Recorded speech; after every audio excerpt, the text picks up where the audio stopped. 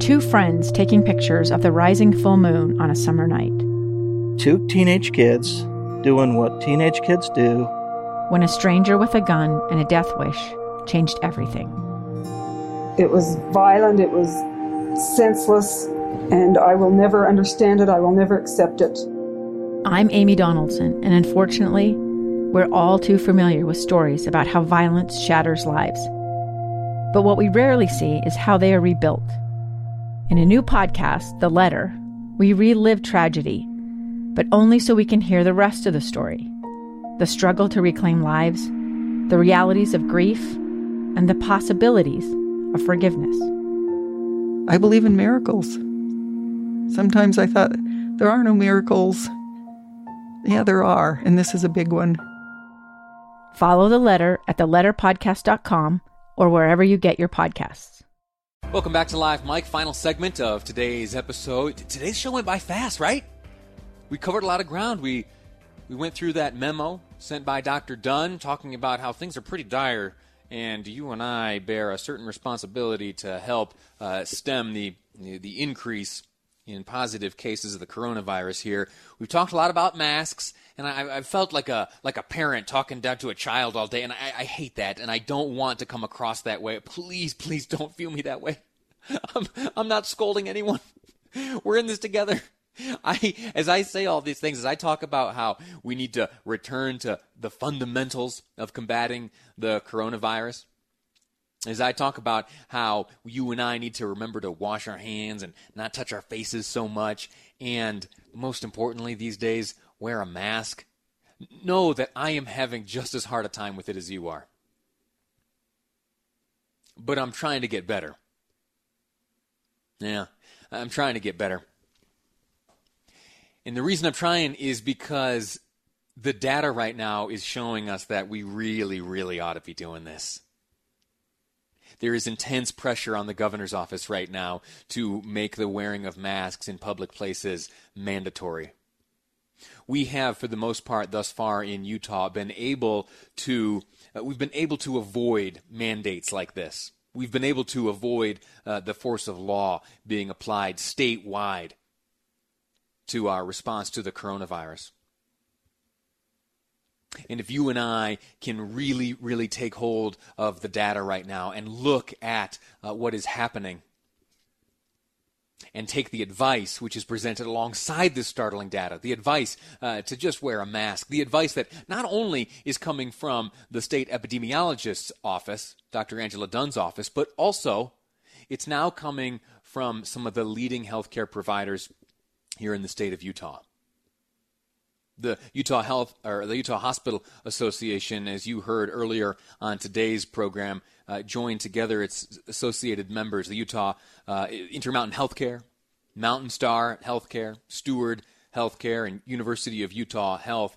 They took part in a joint meeting, where they spoke to members of the media and the public and introduced this initiative to hashtag #MaskUpUtah. I'm going to do it. I'm going to do it. In fact, maybe after the program today, I'll take a little walk around the block. I'll put my mask on. I'll take a picture, maybe a little bit of a thumbs up. And on Twitter, I'll add the hashtag #MaskUpUtah. Would you do the same? I just got on Twitter here in the commercial break, and I see that KSL's own Debbie Dujanovic has done just that. There's a lovely picture of her eyes peeking out behind a mask, which she is wearing. And she wrote this tweet: "When I hear the doc from the medical practice that successfully delivered my 3 babies in the 90s telling Utah to mask up on Lee's show, I say preach. And as adults now, my kids mask up too." So Debbie's on board. She's telling her kids to get on board. I'm on board. You on board? Hashtag #MaskUpUtah. All right? That's going to be it. I promise I am not going to mention masks one more time on today's program. What I do want to do is shift my attention to a topic we touched on just yesterday. You know the SafeUT app? if you have students in school, you've heard about this. It is a way for students, if they're in some kind of trouble or if they have seen something, it's a way for them to say something to keep themselves and their schools safe. Well, that app has expanded over time, and it then, after the young people here in Utah have had such success with it, it's expanded to members of the Utah Army National Guard. Hundreds of National Guardsmen and women have downloaded this app and taken advantage of the functionality. The functionality available to them is, should they find themselves in some sort of crisis, there are resources available to them. Well, here in Utah, there's another pool of individuals who at times experience crises, mental crisis. The nature of their job exposes men and women of law enforcement to some pretty traumatic experiences. They witness things that are pretty jarring, and sometimes it becomes the case where those jarring experiences pile up on the mind of someone in law enforcement, and they need some help. And there's a little bit of a reluctance sometimes to seek that help. Well, this app, thanks in part to the work of Senator Daniel Thatcher of the Utah State Senate, there's going to be a new app. There's at least money for it. There was some question yesterday whether or not all of that money was going to be made available to the development of that app, and here is Senator Thatcher describing what happened to a portion of that money. There are two different $250,000 appropriations. One was a one-time $250,000 appropriation that would have been used for advertising, for billboards, for basically to just help better get the word out and spread the word about SafeUT. The other was $250,000 ongoing for the development and execution and application of an expansion of the SafeUT services specifically for first responders, similar to what we just launched for the National Guard.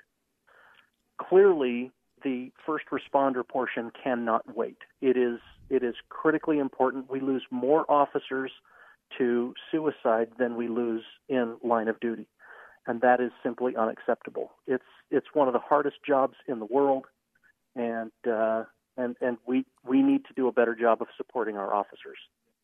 There was some uncertainty yesterday as to whether or not the funding was there. Well, we have now learned definitively that it is. You heard from the senator right there responsible for it. There will be money available for the development of this app, ongoing money. First responders will have a resource. And these types of apps, in the past, they have seen success. Senator Thatcher talked about that success. Anyone who looks at the SafeUT app will absolutely see its success. And more than that, they'll see its potential. What we did learn was that there was some money that didn't make it for marketing efforts. Now, what's marketing? That is how you reach out to these first responders, let them know that they have a resource. So getting the word out will be a little bit of a challenge. But what I'm going to do now is commit to, as soon as there is an app ready, we're going to have conversations on this program and let those men and women who put their safety on the line each day, we're going to do whatever we can to get the word out to them and advertise here on this program. We'll help in that marketing effort, all right? Because it's important. The work that they do is important. Their lives are important, and their safety is important. That's going to do it for today's episode. Thank you so much for hanging out with me. I'm going to step aside now. I'll be back tomorrow, of course, at 12:30. Right now, though, it's time for Jeff Kaplan's Afternoon News ahead here on KSL News Radio.